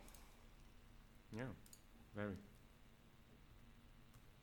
There are things to wait for. Well, I mean, everything will change again, right? With some of the proposals we discussed tonight. Yeah. In terms of transactions you make, in terms of scripts you use. Yeah. Yeah, everything keeps changing. That's why Tron is better. Oh my god. And also, is there any hardware wallet that works really, really well with Lightning? I'm not sure. I mean, maybe it's not possible today with the current power, or maybe only some checks can be done in hardware. I don't know. But Is there a hardware wallet that can be used with Lightning? Is that your question? well, I know it's possible, and I know maybe some of them already work in some scenario. But I don't know. one thing is signing a transaction. That's easy, right? They already signed multi-sig transactions, so a 202 it's no big deal. But another thing is saying, the hardware enforces a set of rules and maybe, lets you show the state of the balance of the channel rather than. So I'm not sure anyone is doing that yet. It'd be interesting to know, what people are working on in that sense. Yeah, I'm not aware of any public stuff related to that. It would need to be fairly powerful, right, to calculate the state, right, and either commit or keep the like the set of previous transactions, or things that it needs to verify. Maybe some. I don't know enough, to be honest. Right, and definitely if you want kind of a routing node that's always on, then you would want the hardware wallet to be then it needs always to be smarter. connected. I guess it needs to be much smarter. Yeah. Well, either you're not online, like you're one of the Leaf mobile wallet, like where you're only online when you spend, and that's it. So you don't route anything really, or you fake route stuff really, if anything. Then it's one thing, and that I think can support a hardware wallet with the interactive process. The other case where you route stuff, you really want your the hardware wallet to be smart enough to say, well, basically, it's a net positive thing for me. I'm only making money out of this transaction. I'm gonna sign it, and the same could be applied to CoinJoin. I've been advocating for this for a while. Like, as long as I'm making money in a transaction where I have an input that it's smaller than the output that I get, even by a margin. If you choose so, right? And then, let it be. Sign it. Yeah. And then you can have an automated signer that is always online, and if you hack it, you still have to hack the serially connected hardware wallet to get to anything. It won't sign anything as, if it reduces its balance. It's not stupid. Right. Yeah, that makes sense. Yeah, but then I guess it needs to be a little bit smarter to know that the UTXO really exists and. Right. Huh? Yeah, that's true. I don't know. I mean, maybe. I haven't really studied the problem. I think Slash did. But it may be possible. Well, if it doesn't exist, then you don't care, right? But I don't know. But at the very least, what you could do, I guess you're right, because it depends on the type of signature, maybe. Yeah. But I guess you could always get the hardware wallet to validate that it was included in a block, and that the block has a valid, proof of work. Mm-hmm. But then you would need the hardware wallet to validate all the headers. Good luck. Come on. Just a full node in a hardware wallet. What's the problem? It's doable, right? I mean, maybe. You cannot have the full node running under a secure element. You can have it run under, one of those trust zones or Intel stuff, but I don't know. Yep. I like Power and RISC-V. You like what? Power 9. Power. Oh yeah. Yep. Well, that's not really a secure element though. No, but it doesn't have the Intel management engine or the ARM management engine or the AMD management engine thing. Yeah. It's really expensive though, right? Getting better. I mean, it's already already reasonable, I think, for someone that hobbyist level. It's already reasonable. Like, I think you can get something working under $2,000. I wonder if it can run a Tron node. Yeah. I mean, maybe it's not gonna be super powerful. So what did you say? Tron. Oh my god. Yeah, I said a Tron node, and I was really happy that you played along. It's very nice of you. Listen, am I not allowed to choose one coin that I like other than Bitcoin? Just one? Isn't that the shekel? Okay, 2 coins. I don't like the shekel very much. It's better than the euro if we have to debate this. You use it every year. I use it every time, all the time. I use it a lot, but it is better than the euro, Lawrence. I'm sorry to break it to you. You mean because it's like plastic? It's just better to hold. It has better financial, economical properties. Yeah, but it's bad for the Better environment. monetary properties. I don't care about the environment. Also, I use digital shekels most of the time. Are those efficient? They're cryptocurrencies because they use cryptography. They have TLS and other cryptographic constructs. Nice. Yeah. So yeah. So tell me one the thing. the At shekel some is point, right. the shekel changed, right? That's a many fun years story. ago. Not that many. I mean, just a little before I was born. It's not like it's not like It halved.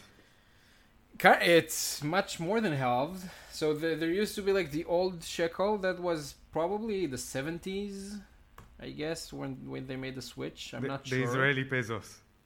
Yeah, it was that pretty much what happened. I mean, there was hyperinflation in Israel, and people like lost a lot of money if they held their money in shekels. I think a lot of people didn't hold their money in shekels at that time, but people who did lost a lot of money. It was illegal to hold dollars at some point. They made it illegal eventually. So no tether there.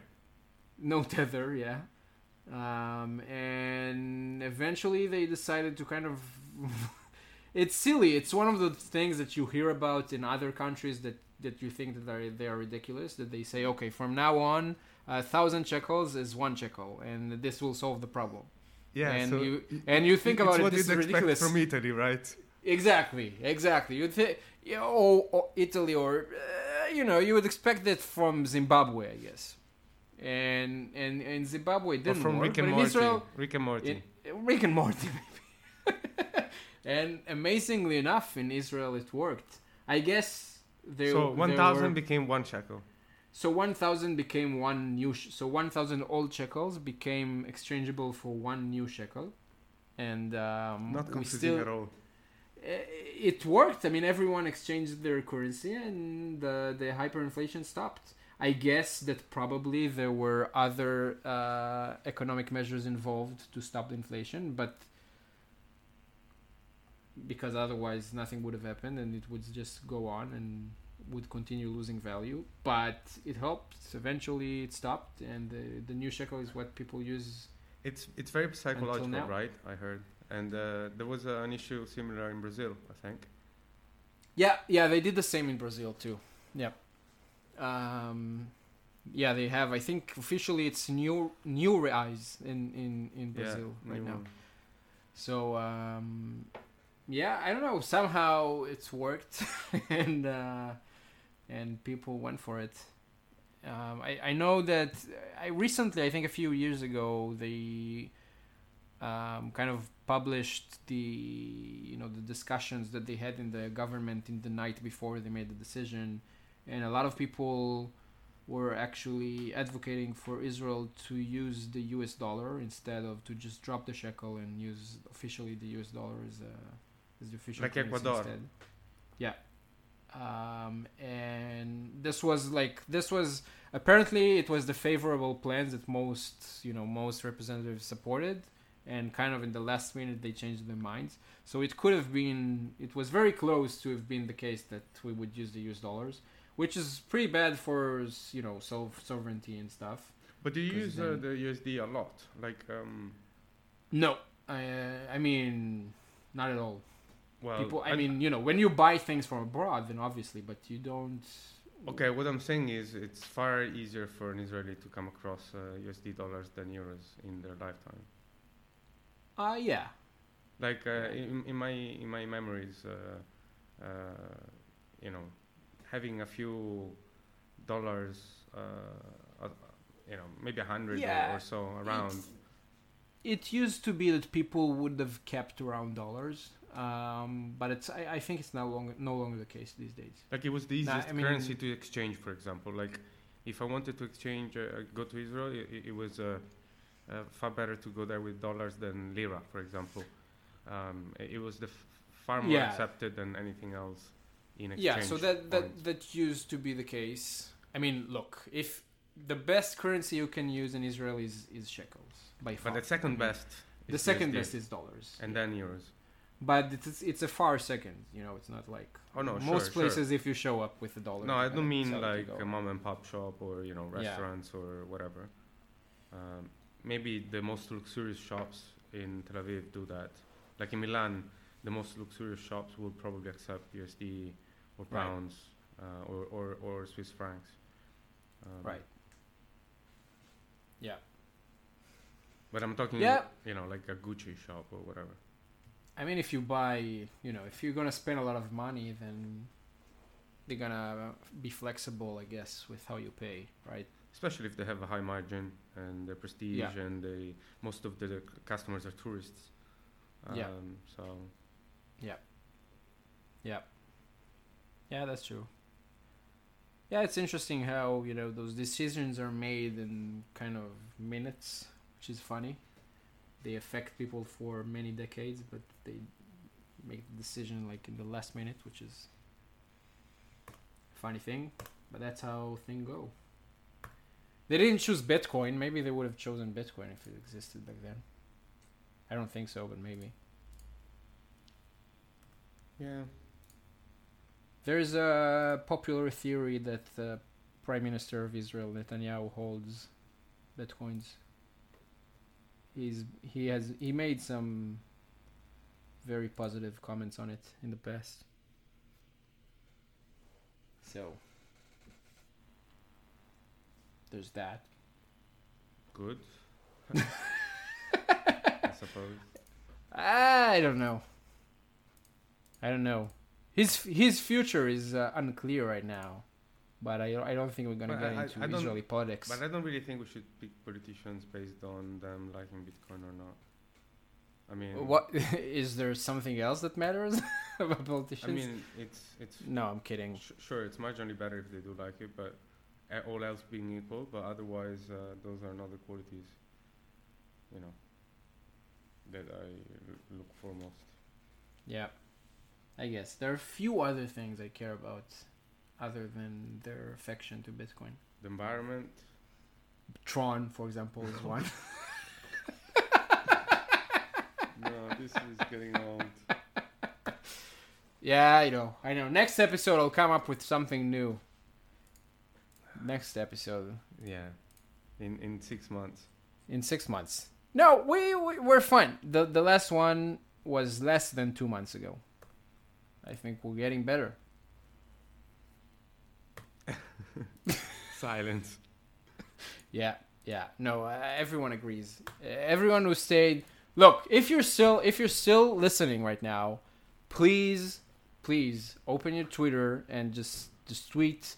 It's whatever time it is right now, and I'm still listening to Reckless Review. Hashtag still listening. Yeah, is it possible to do hot linking to a certain second? And why are we not on YouTube yet? I never said we would be on YouTube. I'm not being paid enough to be on YouTube. We reject all sponsorships. I have to make money by trading Tron. Yes, so but you could have a higher reach on YouTube. That's true. Then I could pump Tron stronger. I'll think about it. But also, we could get away with the mixing stuff, right? We just do it live and screw everything. Oh, right. Which is basically what's going on now, too. I mean, I'm not editing anything. No, you're editing out all the intelligent things I say, usually. That's not a lot of work, though. That's Don't you dare. Doesn't take a lot of time. Yeah. Yes. Okay. I think we're gonna end on this very strong note. Really? Yeah. Do you have anything else? No. Let me know. I'm looking at my Twitter violently, checking for. What's violently looking? How do you? It's very hard. There's nothing. Yeah. No, it's downtime on Twitter right now. There's nothing. Everything is good. That's the truth. Everything is just good. There's nothing. But this is bad. Like yeah, it's terrible. Yeah, like you're becoming a Tron softie, and I love Tron. You will love Tron sometime too. One day. Point.